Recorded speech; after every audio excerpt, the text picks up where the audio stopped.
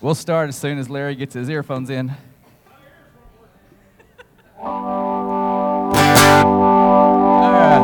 For creation breathed its first breath, and all there was to be was not yet. You were seated there on your throne, high and glorious, God alone. You're the one I worship and adore. Every moment leaves me wanting more. In your presence I am overcome. Sing your praise at the top of my lungs.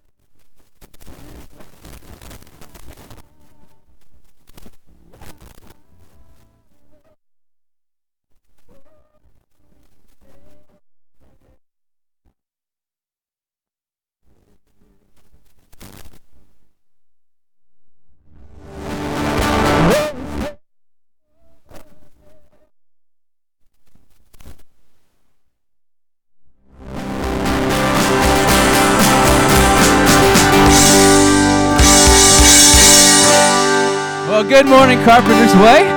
If you're not already in the room, if you can go and start making your way in. If you're in the room and you want to stand and worship with us, you are more than welcome to stand. You don't have to. If you're visiting, welcome. If you're checking us out online, don't be a spectator. Join in with us this morning as we worship. And all that is within me cries for you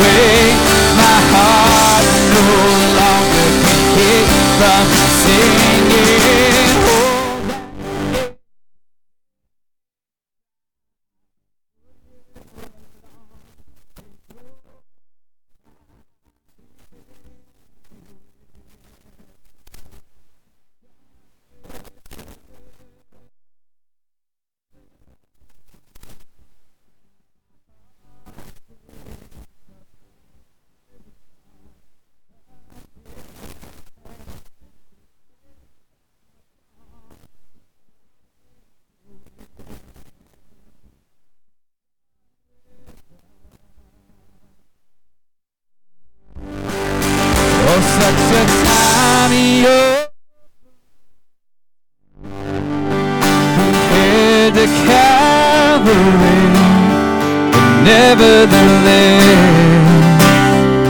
we lay it at your feet. Oh, such a tiny compared to Calvary, but nevertheless we lay it at your feet.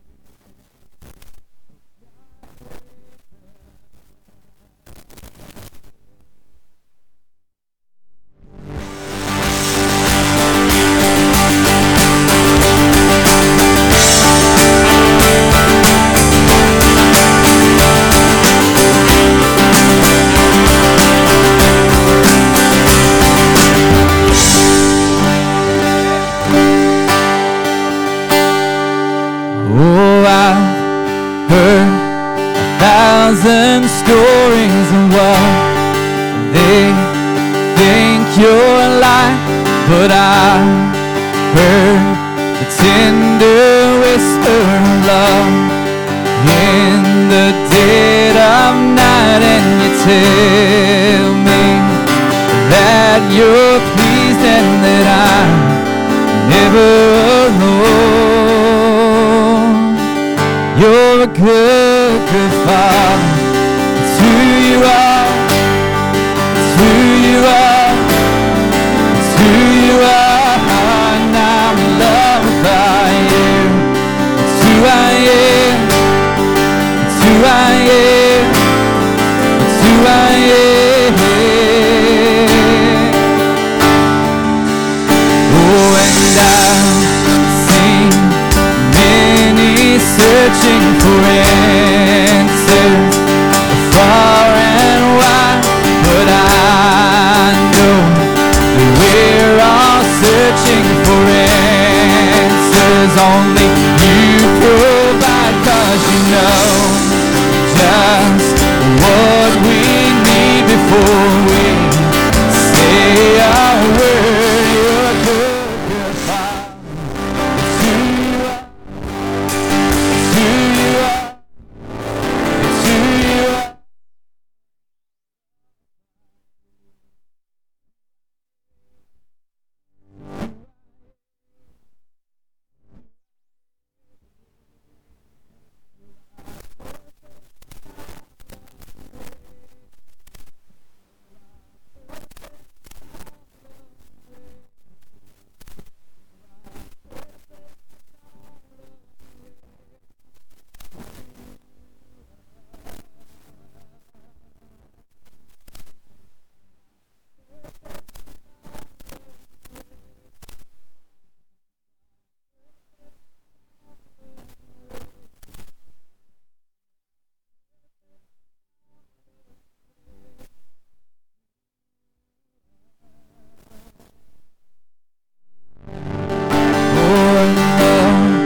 So undeniable, I can hardly speak.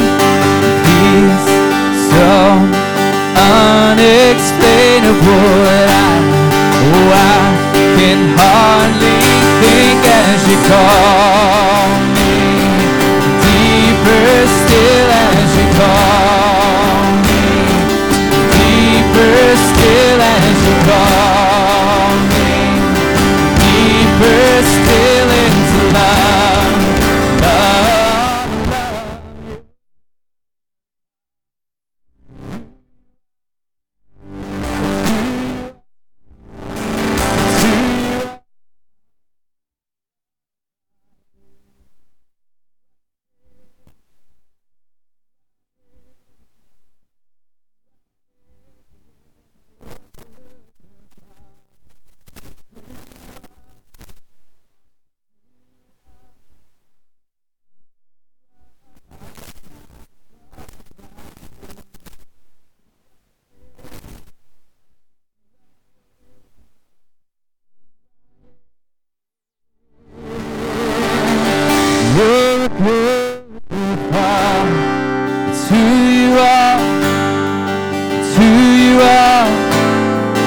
who you are, and I'm loved by you.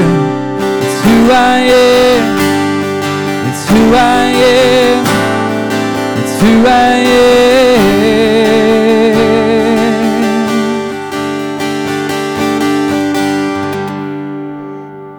If you're not already standing, please stand as we read God's word. You can see it on the screen. And just say these words with me. God showed how much he loved us by sending his one and only Son into the world so that we might have eternal life through him. This is real love, not that we loved God, but that he loved us and sent his Son as a sacrifice to take away our sins.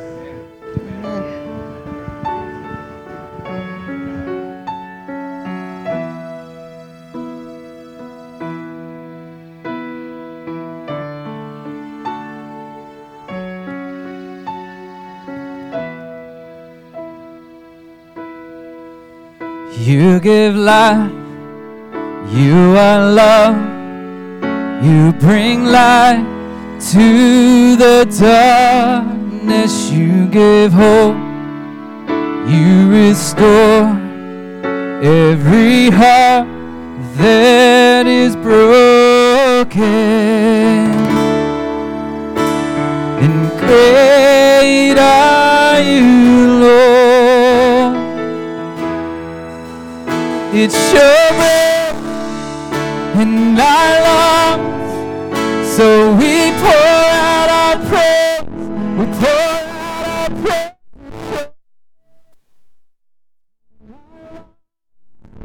So we pour out our praise.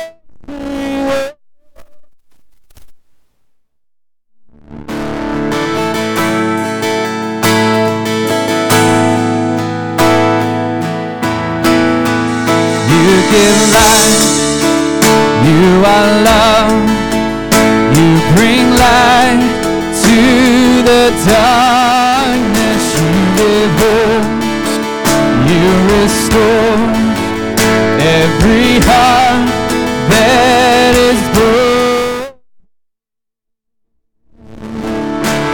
And great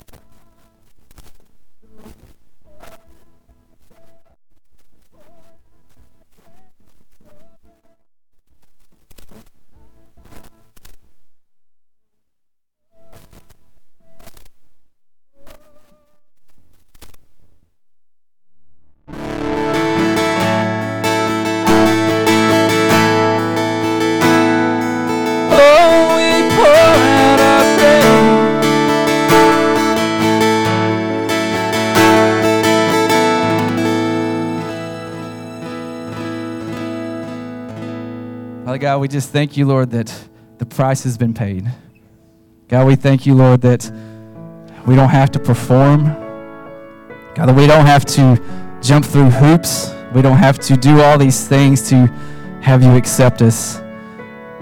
Lord, that you do that just out of your good grace. You do that out of your good mercy, Lord. And you invite us in, Lord, to rest from our worrying, from our stress, from our trying to be good enough. And just rest in the fact, Lord, that you have accomplished everything that has to be done. God, we ask, Lord, as we sing through this song, that you would just remind us of that, Lord. We'll make that true in our hearts this morning, that we can rest from our work of trying to please you, God.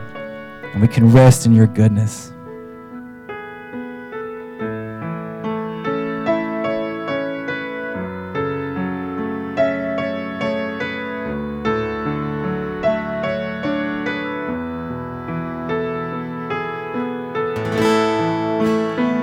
We are resting in the work you have done.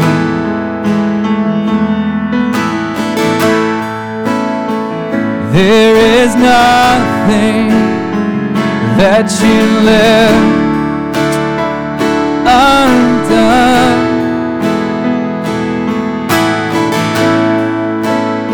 Open our world to the presence of our God. Welcomed here as worthy because of the cross. We cannot walk away. Here's where we want to stay, singing blessing and honor, glory and power, forever to our God. He has wiped away the stain of all our sin and shame, and he's asked us to come and rest, oh, rest in our God.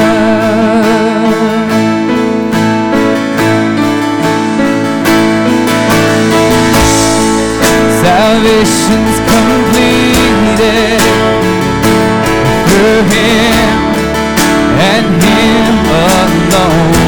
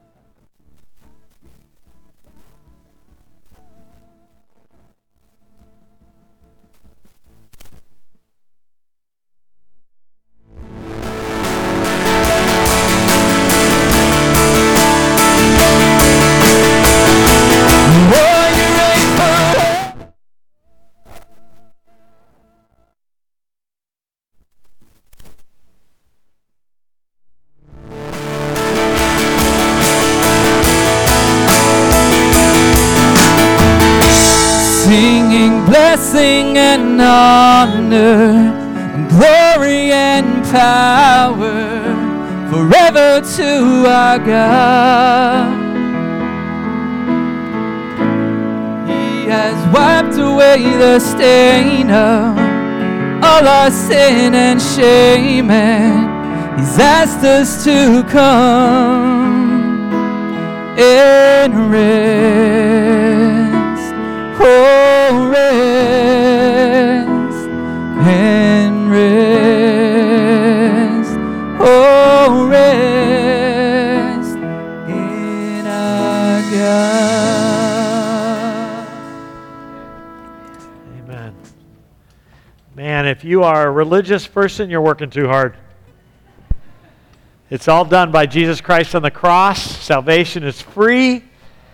And I know that's a problem for some people because we want to feel like we participate, but you can't participate in this one because you're the problem. Can't fix the problem by being the problem. And Jesus Christ, who is not the problem, came and He died on the cross and shed His blood so that we could be forgiven and changed and transformed. And wow, what a great worship package this morning. What is your problem? Do you do everything? No, no, that's true. No, thank you. And then we had Chad up here for the first time playing. He's gone. So playing bass guitar. He's in my Bible study Sunday night. He and Megan are been part of our church. That's David Sullivan's brother, and he's been here forever. But you may not have seen him, but now you have. So say hi to Chad. What an awesome morning of worship. The songs are honest and true and meaty, and I hope you're encouraged by that. Lots of stuff going on this morning. Our Amazon team landed in Houston, and they are on their way back to Lufkin right now, so thank the Lord for a safe trip. I haven't heard, except that they had a very good time, so we want to be praying for them as they acclimate back to life here. It's exciting because Josh and Allie are here with little Levi, who will be sleeping through my message this morning, which is kind of offensive, but I'll just call him. Oh, Allie's hoping. But we're very excited because Josh and Allie, as you know, they are our missionaries with what was called Campus Crusade for Christ, but is now Cru. And they have been working out of, and we'll let them explain it as weeks go on, but they working out of Chicago area where they worked with recruits to the Navy, in the Navy and doing ministry there. Well, the Lord has moved them out of that, and now Josh mentors new missionaries coming into Cru, and Allie is now, are you in the technical area of Cru, Allie? Kind of. So Allie is doing work. She just came on full-time as a missionary this last week. Is that right? So they are both missionaries with Cru, and they're going to be at least for a year or so living in East Texas. We're hoping it's for the rest of their lives, but they're going to be a part of, actually, they're going to be attending Carpenter's Way every week too, or as the Lord allows, but doing ministry. And until they get things settled in an office, they're going to be working out of our building as well. So we're very excited to have you guys here. Welcome. You are allowed to sleep during the message this morning because you drove all the way yesterday, so it's great to have you here. And Phil, if he sleeps, just smack him, all right? That's right. Your arm is long enough there. So anyway, welcome home, you guys. We are so glad to have you here. I mean, we are honored. So make sure you welcome them home. I wrote these things down because I'm going to forget stuff. Do you guys know that school starts this next week for teachers? So we're praying for you. I want you to know, not just teachers, but we're really praying for bus drivers, but we're praying for you teachers, people who cook and feed the kids, and nurses, and man, there's a lot of you at Carpenter's Way. We're praying for you. That is your mission field, and just like people who serve in New Guinea, those little tribal children are your mission field. So we're praying for you that... Hold on. Thank you. I can use it. But anyway, we're praying for you. And I think Lufkin starts like a week from next Thursday. Is that right? The 12th? So, and then other schools start. I mean, it's like, wow. You know, now that I don't have kids in school, it just happens fast. So, we're praying for you. Hang in there. A lot of people are gone on vacation trying to get that last minute in. But we want you to know we're praying for you, and we're proud of you. And just like we're excited to have Josh and Allie here serving, we believe you are serving full-time as well. So if you need encouragement, if you need special prayer, do not hesitate to call us. Adam does that as well. So I'll stop picking on you now. Let's see what else. Oh, hey, I wanted to mention, that's why I wrote this down, I'd forget. I wanted to mention that we had a family in our church, the Spillers, who have been coming here for a few months. Their house burnt down, like to the ground. They were in San Antonio on vacation and it burnt down. They were living in a duplex with her grandmother, and it's all gone. Everybody was safe. They lost some cats, but the dogs and stuff. But will you pray for them? I mean, it's like not half gone. It is gone. So we would ask you to pray. Pay attention as they have needs. We're going to help them. So we'll let you know when they have special needs, and you can participate. So the Spillers are very special in lots of reasons. But her husband Andy serves in the Army and retired in I think last year. He worked in Afghanistan. In dealing with explosive devices. And so when they got out of the military, it's a different life in the military. She's a military wife, and we're just glad they're here. Now we can love on them. So one of the things that happens when you're in the military is the military family is very tight-knit. Now we get to show them what God's family's like, right? So we're going to do that. So we'll let you know. We communicate with you as you notice this. I don't know what happened, but I don't know. Where's the music? I want something. Come on, drums, get up here, play something. But as we communicate with you, we don't have handout bulletins anymore. We do that through email. Also, we will communicate you through text so that's how we communicate digitally with you all. So if you have not received anything from the church and you've been going here a while, when this service is over, my dad and my mama Karen will be at the welcome table out there, and there's just a small sheet that updates your information, your phone number, your email, and so you can have all that information, and that's how we'll communicate with you for needs in the church. I want to remind you one more thing, and then we'll get into our text, that we need to be praying for each other because everybody's got stuff, right? Everybody's going through it. Everybody is, and with that, we want to pray for each other, and there's 3 ways to pray for each other. On the wall between these 2 openings is a prayer wall. You can put an anonymous prayer request right there. Pray for me. It can be specific or just general, but you just put that on there. What we ask is if you have a relationship with Jesus Christ, when you put your prayer request on there, you take somebody else's so that we're praying for each other. The other way is you can let one of the staff people know if you have an emergency, if you end up in the hospital, last-minute surgery, something like that. And Dolores has a team of people that just pray for each other. It's an urgent prayer team is what it is. If you'd like to be on that, if you'll let us know, we'll put you on it. Or if you have a need like that you want prayer right now, we'll put that on there out there. We text it out to people. We have a team, like I said, that prays. The third way is to let us know in the office, let Dolores know, and we put it on the weekly prayer guide that comes out Friday as well. So be praying for each other. But we are a body. We are a family. We take care of each other. And the best thing we can do is pray for each other. So just to remind you of all that. So anyway, let's jump into our text this morning. We are in Acts, as you know. We ended last week with Paul's friends, his fellow ministry partners, his spiritual brothers and sisters, all pleading with him not to go to Jerusalem. He has been told by multiple prophets that Jerusalem would be a place where he is beaten, he's arrested and chained up, and he will probably die. That is the expectation of his friends, and they love Paul. No matter what you and I think of Paul when we read his writings, some people think he's a tough guy, but they loved him. They depended on him for encouragement, and so they were pleading with him not to put himself in harm's way.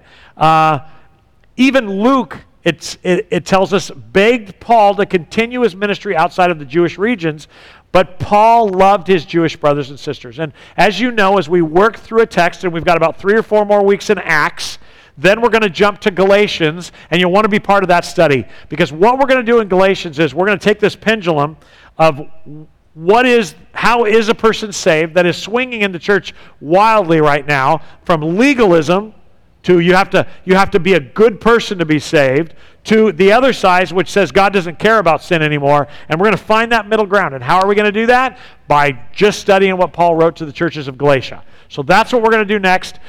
So you'll want to be a part of that. That's coming up very quickly, and you might want to start reading that in preparation for that. But where we find ourselves right now is context matters. And Paul, despite being the apostle to the non-Jewish community, the Gentiles, Paul still loved the Jewish world. In fact, in Romans chapter 9, which was written between where we are right now and the end of his life, Paul wrote this in Romans 9, 2 and 3. My heart is filled with bitter sorrow and unending grief for my people.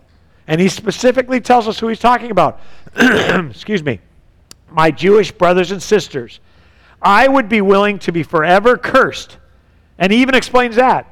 I'd be willing to be cut off from Christ myself if that would save them.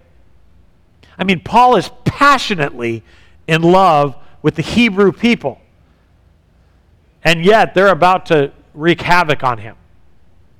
Paul trusted God's path for his life, and that trust directed his decisions in everyday life. And look, this is super important. The value, one of the values of Acts and the Gospels isn't just doctrinal stuff. The value isn't just learning about Jesus. It's learning how our brothers and sisters before us actually, with the Holy Spirit within them, endured the difficulty of life that you and I face every day. How did they do that? And it shows us, and I hope you've learned that from here, these were not perfect people. You're going to see that in today's text. But it teaches us what to do, but it also teaches us what not to do, right? It's very, very important that we understand that no matter what you learned in third grade Sunday school, the truth is, out of stained glass, out of Sunday school, when you just read it, you realize this is a pretty messed up group of people that are inhabited by the Holy Spirit and that God uses. And what happened in Paul's life is he loved his life. He loved the people he was with. He had no interest in being hurt, but he loved and trusted God more. And that directed his life. When everybody's saying, don't go to Jerusalem, Paul's saying, I must go to Jerusalem. I was called to go there. And that's important because you and I are facing stuff every day too. Paul isn't that special. Yes, he wrote 13 books of the New Testament, but the truth is that if God called you to write a book in the New Testament, you would write that. If God allowed you to heal people, you would do that. If you were, God uses us. We are all, not just Paul, we are the workmanship of God in Christ Jesus, which he prepared beforehand for us to do. In other words, the only reason we are still here is not just to be good parents or good spouses or good church members or whatever it is, but we are actually here because we still have work to do. God's desire, at just about every funeral of a believer, I love Psalm 116, verse 15. It says, precious in the eyes of the Lord is the death of his saints. Not because he's like high-fiving the Trinity going, oh, it's good that they died, but he's excited to be with us. In John 17, which is the prayer of Jesus for his disciples and us, he says, Father, I long for them to be with us. This whole thing about God was not to keep us out of hell, but because God wanted an intimate relationship with us. The unchanging plan of God, according to Ephesians chapter 1, verse 5, is to adopt us.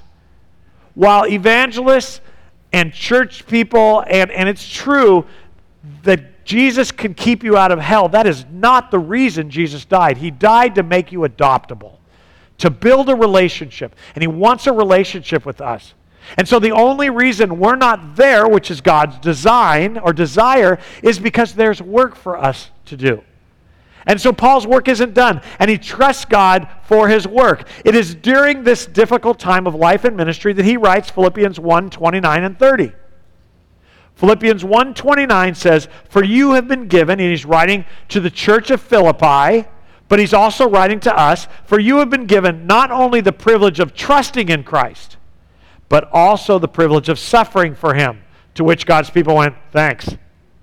I mean, nobody wants to suffer, but it is a privilege because we share in the sufferings of Christ. They're not persecuting a believer who's not a jerk. That's personal persecution. But a believer who gets persecuted for telling the truth and living the truth, they're persecuted because of that truth, because they hate your Father, not because they hate you. Paul goes on to say in verse 30, we are in this struggle together. You have seen my struggle in the past, and you know I'm still in the midst of it. It is during this period of time that Paul writes what's called the Pauline epistles. They are the prison epistles. There's 3 or 4 of these books or letters that Paul writes from prison. He's in prison. He's not sure he's going to live. He says that in Romans. He says that in other places. But he is confident that he needs to continue to do his task in ministry as long as he is alive. So if you're in a position right now, and I'm just going to give away the end of the story today. If you are in a position right now that has you discouraged or scared, you are still in that position because God has work for you to do in that position. Gracie Bonin is leaving us soon. She's going to college. I'm picking on you. I know you're like, why are you picking on me? Because I just said this morning, I told her that she needs to enjoy the next 2 weeks of preaching because it's going to be lousy from here on out, the rest of her life. But she's going to college, and I'm going to tell on you, she's nervous. Why wouldn't she be? Mom and Dad have taken care of everything. It's safe. She knows where food is, all that stuff. And you're excited and you're scared, and she's in the midst of that. But I want Gracie to know, and so I'm preaching at you right now, the reason you are going to Louisiana to go to school is not because you chose to go to Louisiana, but God has work for you to do that. So while you try to pass your classes, which will be very hard for you because you are unusually dumb, the fact is that God has work for you to do as long as they don't throw you out of the school. She is a straight A student. This kid was out of school for a year because of illness, and she aced all of her classes. Anna's like that. They annoy the crap out of me. They can't fail if their life depends on it, but we're proud of you. But the truth is, you are going to Louisiana Baptist or Bible College, Louisiana Baptist, because God has a task for you to do. You are going there, and that place will be better with you there because that's your task. For some of you just moved to East Texas. God has a task for us who are not native East Texans here. For some of you that are being called to different places, you are where you are, not because God is sleeping or going, I forgot about Larry, but because God has work for Larry. And you're all wondering which Larry I'm talking about. But God is working in and through you wherever you are. Every day is a divine appointment. Every moment is a divine appointment. You are God's. And this is very difficult for us because we all understand that, we all amen that, unless we get a diagnosis of cancer or we end up being mistreated by somebody or pulled over or whatever, fill in the blank, whatever difficult decision, we find ourselves mad. That wasn't fair. It may not be fair, but it's still where God has you, where God has us. And actually, what I just did is I kind of went through where Paul is. Everything that's happening to him is absolutely unfair. Nothing's changed but technology, friends. Now, Paul ends up in prison and ends up in Rome, but it's all because of God's network and plan for his life. And wherever you are right now, take heart, you're in the hands of God. And if you're not surrendered to him, you're still in the hands of God if you're his child and he's guiding and directing your life. So thank him for his grace and give your life to him again. It's not a re-salvation. It's a recommitment to discipleship. It's, I'm going to follow you, even if it means my death. That's where we are today. That's why in our last study of the life of Jesus, Who is This Man, that series, when Jesus looks at the disciples and tells them that you're going to suffer and have trouble in this life, and they're like, well, what do we do? And Jesus says, well, look at the bright side. What's the worst they can do? Kill you? And again, I think that's funny, because at first the disciples had to go, yeah, that's not good. Are you not aware that death is a bad thing for people? But to God, the Alpha and the Omega, the beginning and the end, the one who sees, who has been with the Trinity in heaven, the one who is here on earth and sees on the other side of the veil we've been talking about on Wednesday night, death is just a doorway to our real life. This life may last you 120 years, but that life is going to be eternity. And we are trying to drag as many people as we can with us, right? In Jesus Christ. And so we're still here. Wherever you are, whether you live in a nursing community or watching right now and you're frustrated and angry and hurt, or whether you are in high school in East Texas and you don't like your school, you are a missionary. You don't have to like the kids you work with in order to serve God. Paul went to Gentiles. Paul, the Jew's Jew, the Pharisee, the guy who was doing all those Hebrew things, was called by God to serve with people that he grew up not liking. It's important we understand that you're not called to your likes, you're called to his. find joy in his work. So now that I've ended the message, let's look at what that looks like, okay? Acts 21, verses 27 to 36 says, some Jews from the province of Asia saw Paul in the temple and roused a mob against him. So Paul went on to Jerusalem despite everybody, including Luke, telling him not to go. And this is what happened. They grabbed him, yelling, men of Israel, help us. This is the man who preaches against our people everywhere and tells everybody to disobey the Jewish laws. He speaks against the temple and even defiles this holy place by bringing in Gentiles. For earlier that day, they had seen him in the city with Trophimus, a Gentile from Ephesus, and they assumed Paul had taken him into the temple. Again, they make tons of assumptions and false accusations. Here's another one. So next time you feel like you are being mistreated by a government that's evil, just stop it. They've always done that to followers of Jesus. Don't feel sorry for yourself. You are considered a privilege to share the sufferings of Paul and, by the way, Jesus, who was also lied about unfairly by a government. So let's just get over ourselves. This is not our life. This is his life to live out, and then we get to go to heaven and, behold, I prepare a place for you. That's our life. We get to enjoy eternity. But for now, we got to work. We got to self-deprecate. This is an upside-down kingdom. We give up everything for the one who gave up everything for us. So they make assumptions, they make accusations against him that aren't fair. The whole city was rocked by these accusations, and a great riot followed. Paul was grabbed and dragged out of the temple, and immediately the gates were closed behind him. As they were trying to kill him, well, that's not very nice. It's not very nice, but it did happen. As they are trying to kill him, word reached the commander of the Roman regiment that all Jerusalem was in an uproar. He immediately called out his soldiers and officers and ran down among the crowd. When the mob saw the commander and the troops coming, they stopped beating Paul. What? He was hit by a car. I mean, he's bloody. He's on the ground. And they're all like, what? I mean, they stop because they're more afraid of Rome than Paul's God. So they stop. When the commander arrested him and ordered him bound with 2 chains, prophecy fulfilled, he asked the crowd who he was and what he had done. Some shouted one thing, some another, and since he didn't find out the truth in all the uproar and confusion, he ordered that Paul be taken to the fortress. As Paul reached the stairs, the mob grew so violent that the soldiers had to lift him up on their shoulders and body surf him to protect him. And the crowd followed behind, shouting, kill him! Kill Paul! And with that, I say, join the Hebrew religion. It's a loving religion. It's nuts. This is a religious mob, and they want to kill this guy. Just as been prophesied, though, just as Ananias had told Paul when he gets saved, you are going to suffer for the sake of the gospel message. It's happening here. And Paul is in trouble. It looks as though Paul would be killed right there on the spot until he's rescued by the Roman dogs. I say that not because it's a fact, but that's because that's how they felt. It's the enemies of God that rescue them. Think about that. The Jews considered themselves the people of God. And now it's the enemies of God that God uses to protect Paul because it's not his time to die.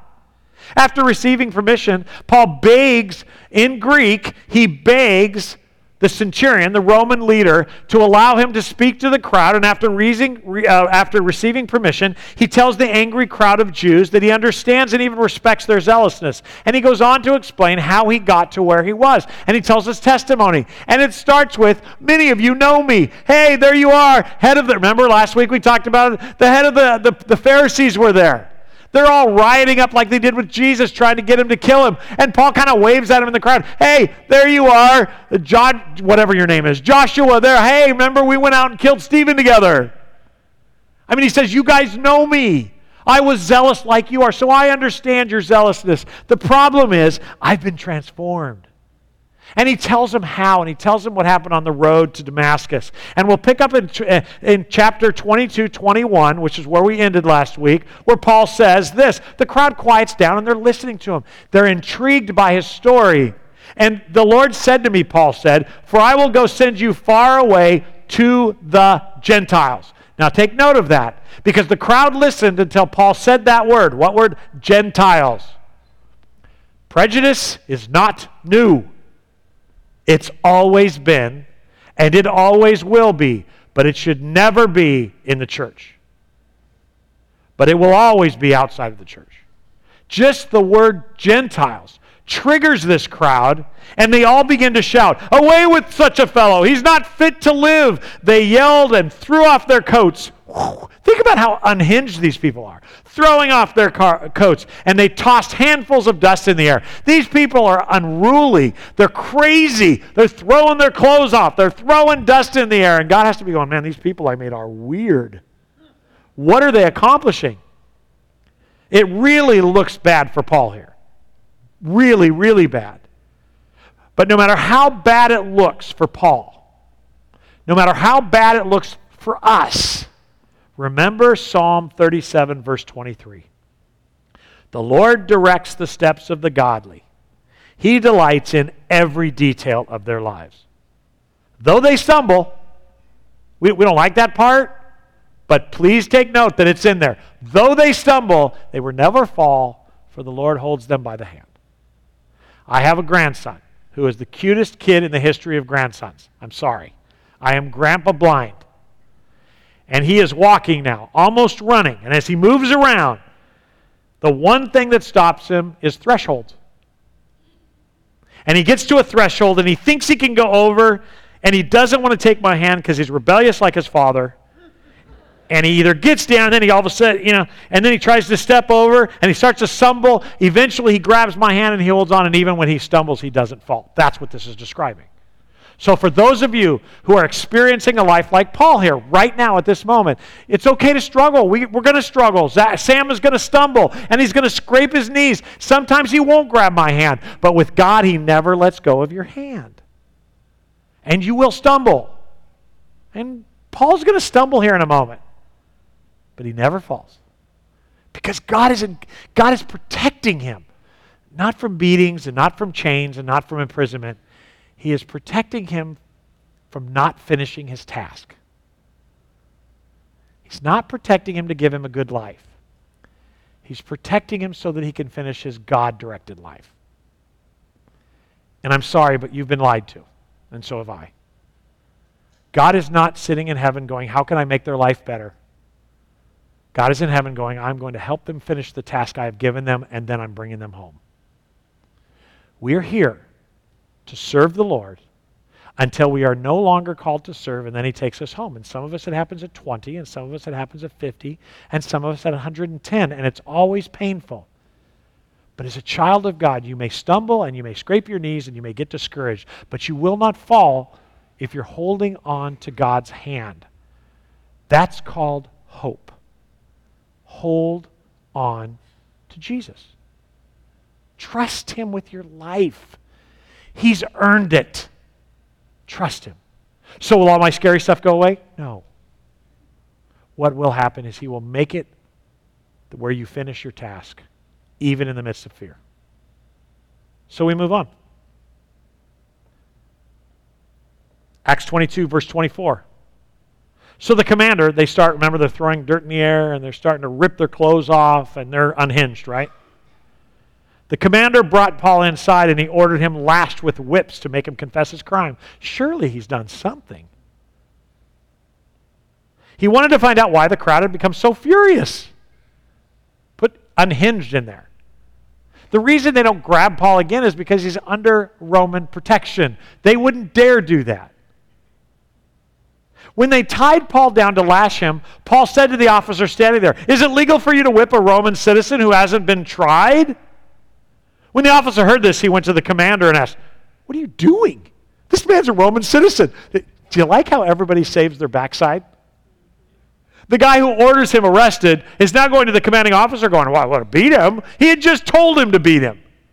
And now he's like, don't beat him. He's a Roman officer. What kind of law have you just broken? So the commander went over and asked Paul, "Are you really a Roman citizen?" Paul replies, "Yeah, I certainly am." I am too, the commander muttered. Me too. Cost me plenty. What that means is he had to pay for his Roman citizenship. Why? Because he wasn't a natural-born Roman. Paul hears him muttering. It says he's muttering under his voice. And Paul, who is now playing chess, mind you, not checkers, leans forward and he says, I'm a citizen by birth. That's really bad. So in all of these, Romans are all about the law. Please understand that no matter what you learned during your Easter pageants growing up, the Romans had no opinion about Jesus. They didn't care about the religion of Christianity or followers of Jesus. What they cared about is saving their own bacon. And what happened is you have Roman kings or emperors basically setting up governors, and those governors have military forces that keep the peace. That's all they care about. There aren't enough Roman people to rule the world. So what they do is they make peace with different countries and different regions and different demographic groups, and then he sets governors over those people, and he tries to keep the peace. If in fact unrest breaks out and starts to kill Romans, guess who's going to be killed? The governor.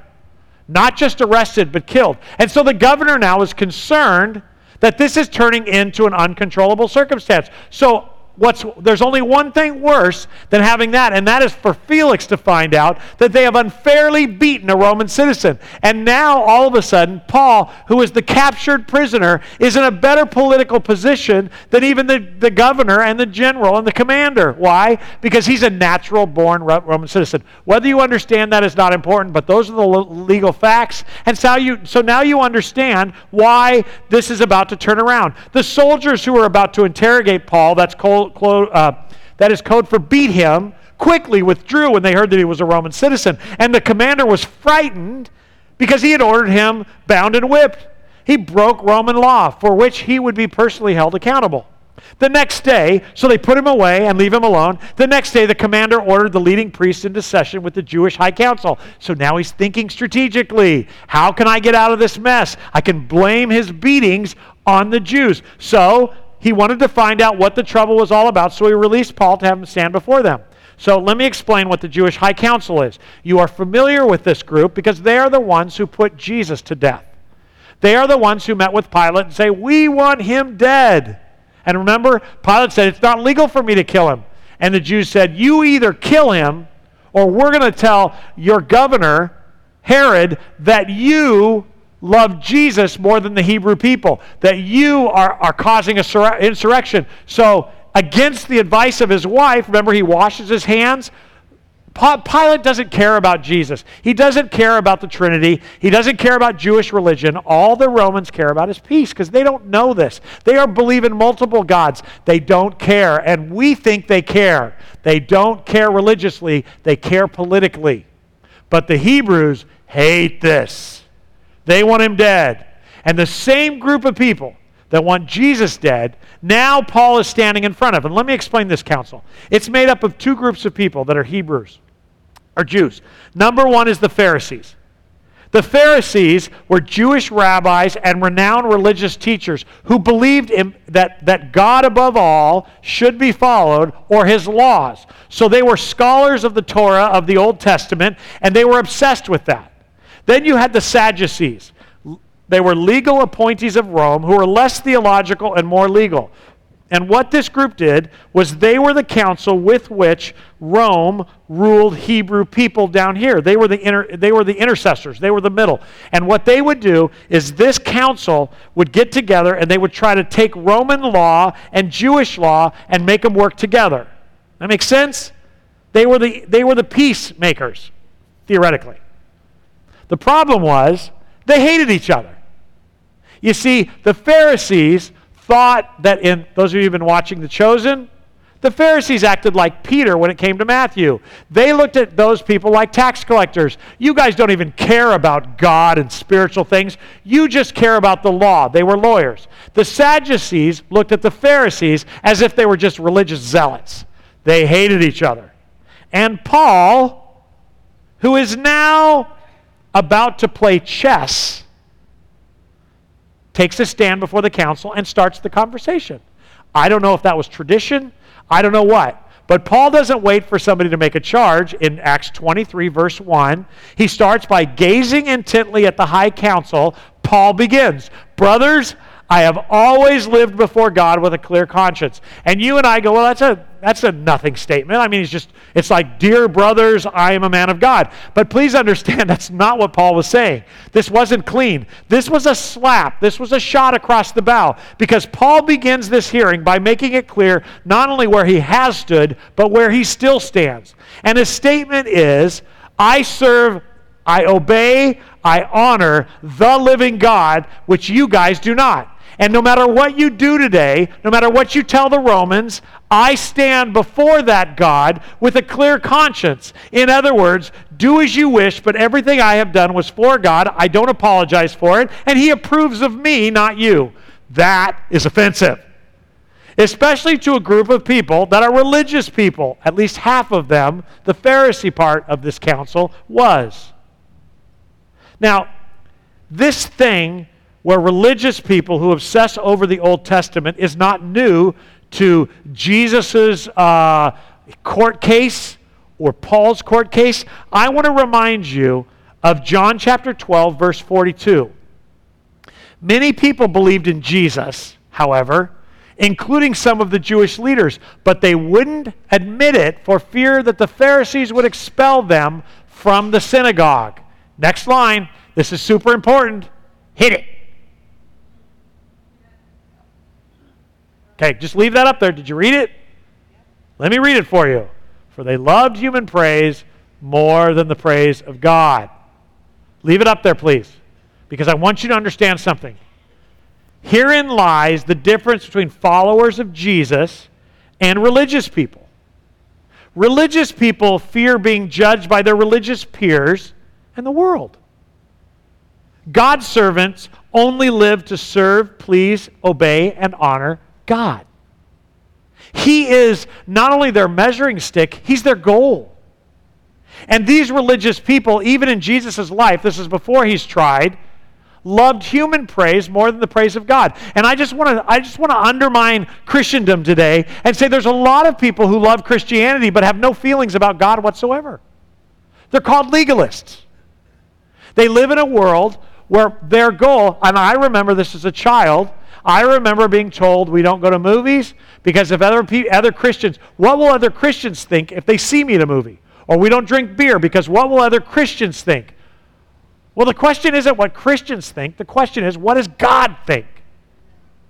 You see, religious people, including religious Christians, only care about crowd control, about people praise, about religious praise. And you have a classic example in the Gospels as well as in Acts of people who are more concerned with a human religion based upon a true God instead of that God themselves. Never, ever, ever, family, never, ever follow a man. You follow Jesus.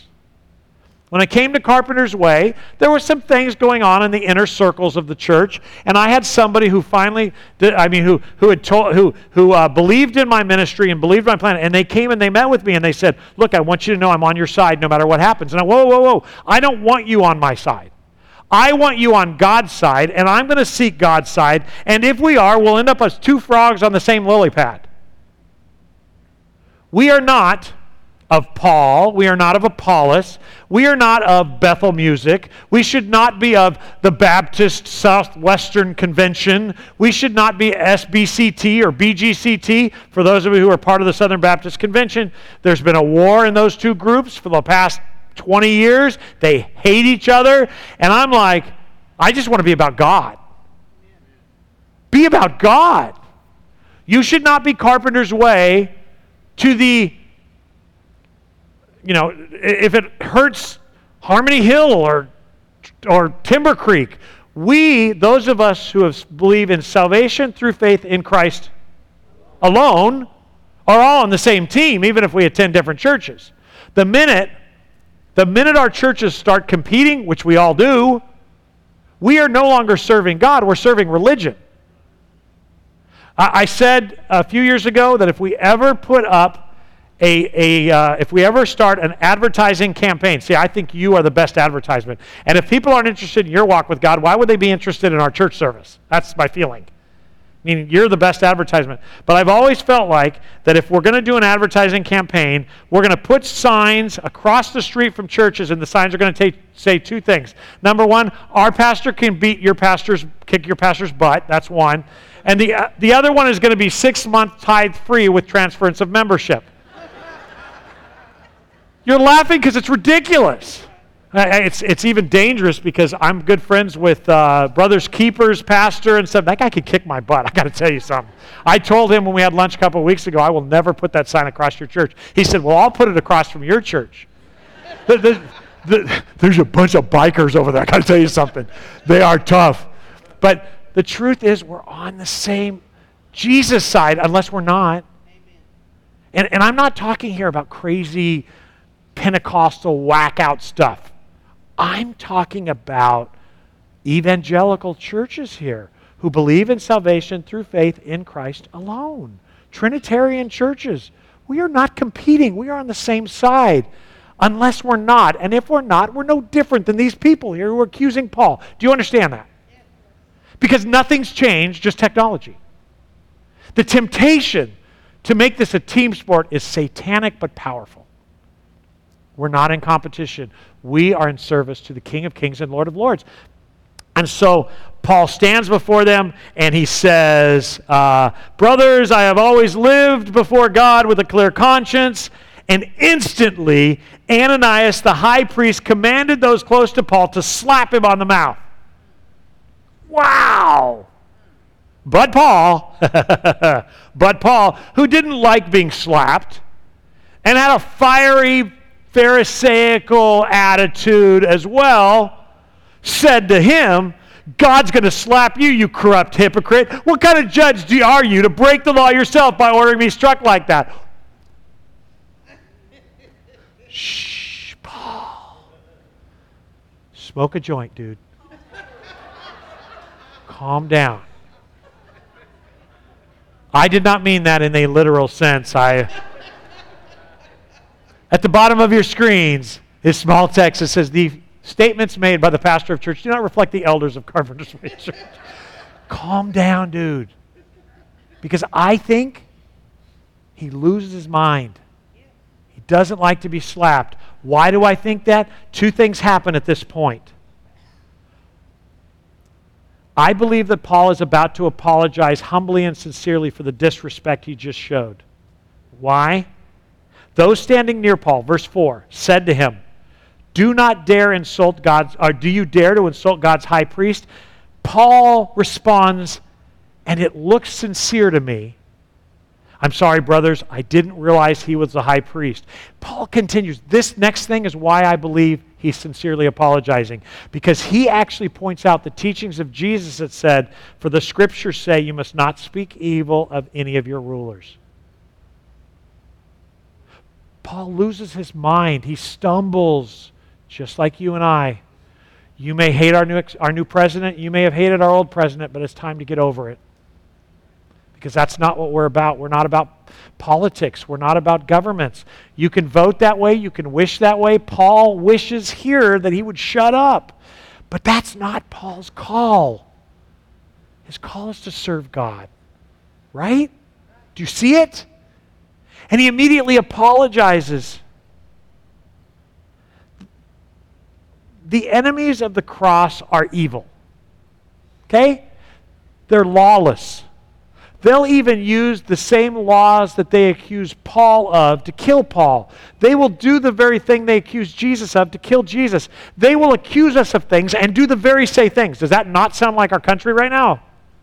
They will do that. But it does not give us the right to get in the mud with them. And I think my flesh, I'm talking about me for a minute, my flesh liked the last president because he told them things I wanted to say. None of those things have anything to do with godliness or the right spirit. You can disagree with me all you want, but that's exactly what happens here. I may not like what's going on in my country, and it may make me think about my grandson's country and how stupid are you? That is not the attitude of our upside-down kingdom. Our attitude is we've got a better kingdom that's run by the King of Kings and Lord of Lords, and in the end, he's going to have the final say, and we're going to trust him. That's where we live. That's where Paul lives. It doesn't mean we don't stumble. We stumble all the time, but then all of a sudden as we fall like little Sam, God picks us up and we go, okay, oh man, I shouldn't have posted that on Facebook. You want to stop posting those things on Facebook, apologize for the ones that were wrong on Facebook. You won't do it very many times because the people are going to mock you for apologizing. Some are going to hate you for apologizing, and you'll never want to go through it again. It's the same, by the way, with your spouse. If you're mistreating your spouse, start apologizing when you know you've mistreated them, and it'll slow down greatly. Because the look in your spouse's face when you apologize and admit you're wrong is of the devil. I know you were wrong. It's nice for you to finally catch up with me. But here, the reason we do it, and I'm making fun, but the reason we do it, because Julie's never done that. The reason we do that, though, is we don't apologize because they're going to respond right. We apologize because it's the right thing to do before our God. The reason we don't cuss out somebody on the opposite side isn't because they don't deserve it. They might deserve it, but because that's not what Jesus did. The reason that we don't wish for the death of a president we don't agree with is not because we don't really wish in our flesh he die or go away, but because we hope that he comes to know Jesus Christ personally. Because 1,000 years from now, none of us are going to worry about the United States of America. All we'll know is God. Does that make sense? Nothing's changed but technology. Same frustration, same feeling, same stumbling. So Paul realized that so the second thing, I said there were two things. First of all, I think Paul's sincere, but the second thing is I think at this point Paul realizes that there's no way he can win this, so he's about to play chess while they're playing checkers. You'll see what I mean. Paul realized that some of the members of the high council were Sadducees and some were Pharisees. Okay? So now we're getting strategy. So Paul shouts, "Brother, I'm a Pharisee, as were all of my ancestors, and I'm on trial because my hope is in the resurrection of the dead." This divided the council, the Pharisees against the Sadducees. You see, the Sadducees, the lawyers, say there is no resurrection or angels or spirits. They're secular. But the Pharisees, the rabbis, believe in all of these. So there was a great clamor arising. Some of the teachers of religious law who were Pharisees jumped up to argue that Paul was right. Hey, we like this guy. Paul's our man. Paul. This is so crazy. We see nothing wrong with him, they said. Perhaps a spirit or an angel actually spoke to him. Surely it wasn't God, but maybe he just got confused. Maybe he's just a confused soul. We kind of like this guy. He's one of us. They shouted, grew louder and louder, and the men were tugging at Paul from both sides. They were pulling him this way and that. Finally, the commander, fearing that they would tear him apart. Now you know that he's not being illustrative, that Luke is actually describing. You got the Pharisees going, "He's with us. Good job, Paul." And while they're doing that, you got the Sadducees going, "Get him. Let's beat him to death." So the commander is afraid that they're going to rip him apart, ordered his soldiers to take him away from them and bring him back to the fortress. This is the stuff that movies are made of. Poor Paul, right? I mean, it seemed completely out of control to those looking on. God was at work, though, even in the fake court. It's just like watching Joseph being thrown in a pit. He couldn't possibly know that soon he would be second in command in the nation. But that's what God had planned for him. So he orchestrated it through difficult means. Proverbs 3, 5, and 6, you've got it all over your house. Trust in the Lord with most of your heart until you're convinced that God's lost control. Trust in the Lord with all of your heart. Don't depend on your own understanding. Seek his will in all you do. And what's that last line? One more time. He will show you which path to take. How many times have you gone, "God, what do you want me to do? I don't want to do that. What else?" I mean, how about keep walking? Are you diagnosed with cancer and you don't know what to do? Keep walking. Go to the doctor. They're going to offer you options. "Lord, I don't know what to do." Well, which one does the doctor recommend? Stand there. And if you go down the wrong path, he will send a whale to swallow you and spit you up on the shore. He's done it before. "Well, I don't get close to the ocean. I don't like that." Then he'll send a donkey to talk to you. "Why are you beating me?" I mean, the fact is, when you're in the hand of a mighty God, nothing can stop you except his plan to stop you. Do you see what I'm saying? We live in a world where we're so obsessed, and pastors help with that. It tells you. I'm telling you, God, God, God, God. It's Jesus, Jesus, Jesus. All you got to do is agree with that. Put yourselves in the hand of a mighty God.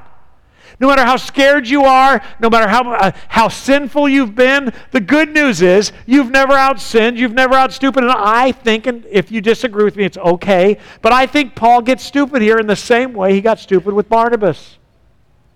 He's not a perfect guy. He's a mistake maker. The good news is when you're holding on to Jesus' hands when you stumble, you don't fall. He picks you up. So it's not too late to put your trust in the Lord. Grab your wife's hand right now and pray with her. Pray with her and thank God for His direction for your family, and ask Him to give you more with your demon-possessed child or whatever you got going on. Draw him into your family. Draw him into leadership of your life. That night, here's what's really cool though. So we got Paul now in prison. The council didn't work. The commander is now at a loss. And that night he's in prison. And the Lord appears to Paul and he said, "Be encouraged, Paul. Just as you have been a witness to me here in Jerusalem, you must preach the good news in Rome as well." I really believe that God still meets with people and says, "It's going to be okay, I got this." And maybe He's going to say to you, "You're going to be with me in 6 days." Maybe He's going to say to you, "You're going to be with me in 5 years, but it's going to get ugly between now and then." I don't know what it is. But I do know that as you hold on to His hand while you stumble, He's going to pick you up. God is faithful. And even when your heart is empty, He will meet with you. Trust Him. Put your trust in Him. Put all of your eggs in Jesus' basket. Well, what if it ends up crashing? Then you'll have an omelet. But in 100 years, you're going to see His faithfulness. Because even as Paul is in prison, and by the way, the Greek here is interesting because it actually says, "have courage." So the Lord is telling Paul, you need to have some courage. Do you know why the Lord has to meet with Paul to tell him that he needs courage? Because he doesn't have courage. I love that. You guys are learning. The reason God meets with the shepherds and says, "Fear not," is because they're afraid. Paul is human. He's mad. He's hurt. He's wondering what he's done. He's mad at himself for telling off the high priest. On the other hand, he thinks the high priest needed more. He'd have liked to have slapped him. He's confused. He's perplexed. And the Lord says, "Okay, buddy, you're not going to end here. I'm sending you to Rome." And as we trust Him, this is what it looks like. It gets worse.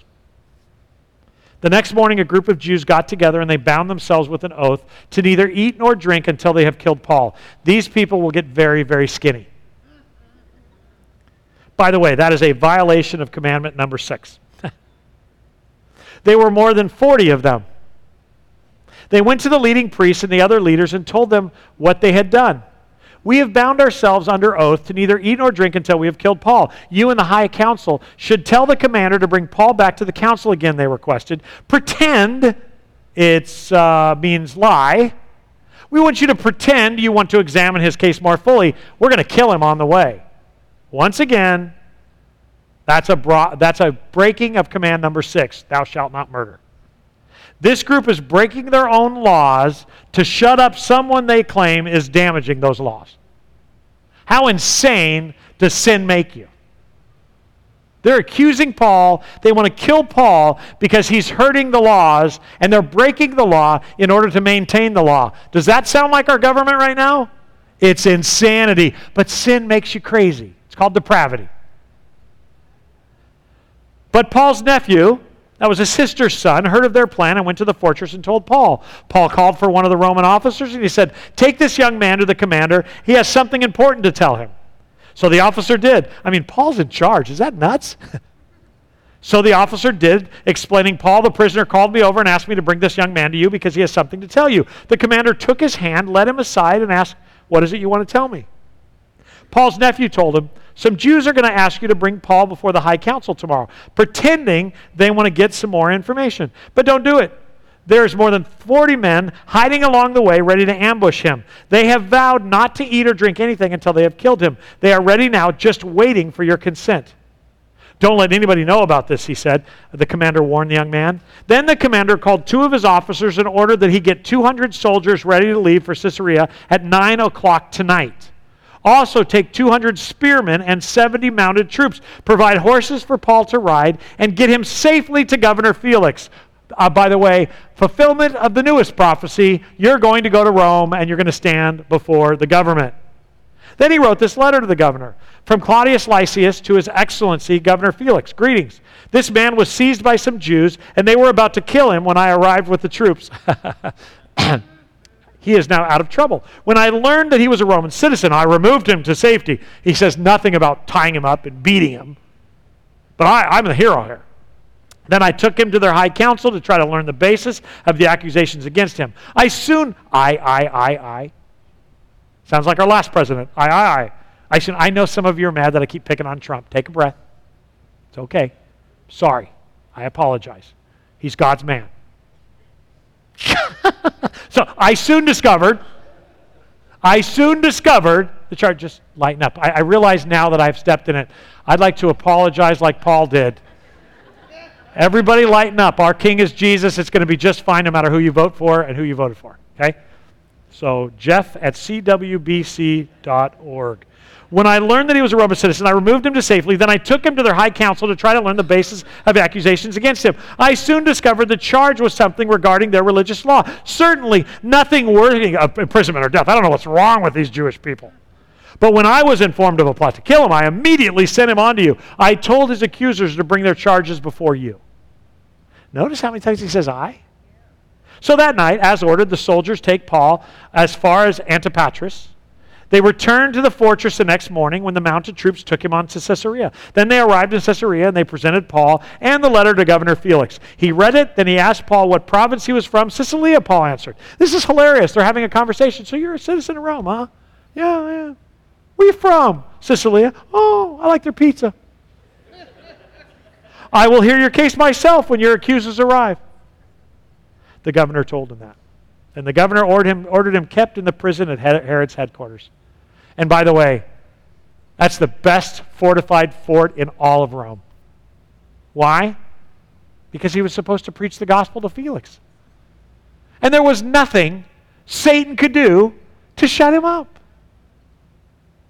until his task on earth is over. Though he stumbled, he did not fall. God picked him up by his mighty right hand. And so it is with us. Same God, same task. We just have to get our hearts aligned with him.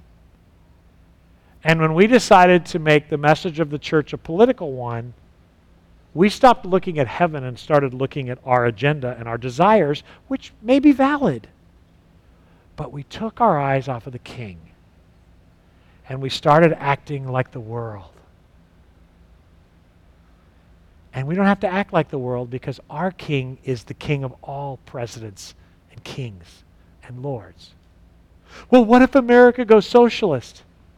It'll still be okay. You're going to spend eternity in a theocracy. Well, what's a theocracy? It's a monarchy whose king is God.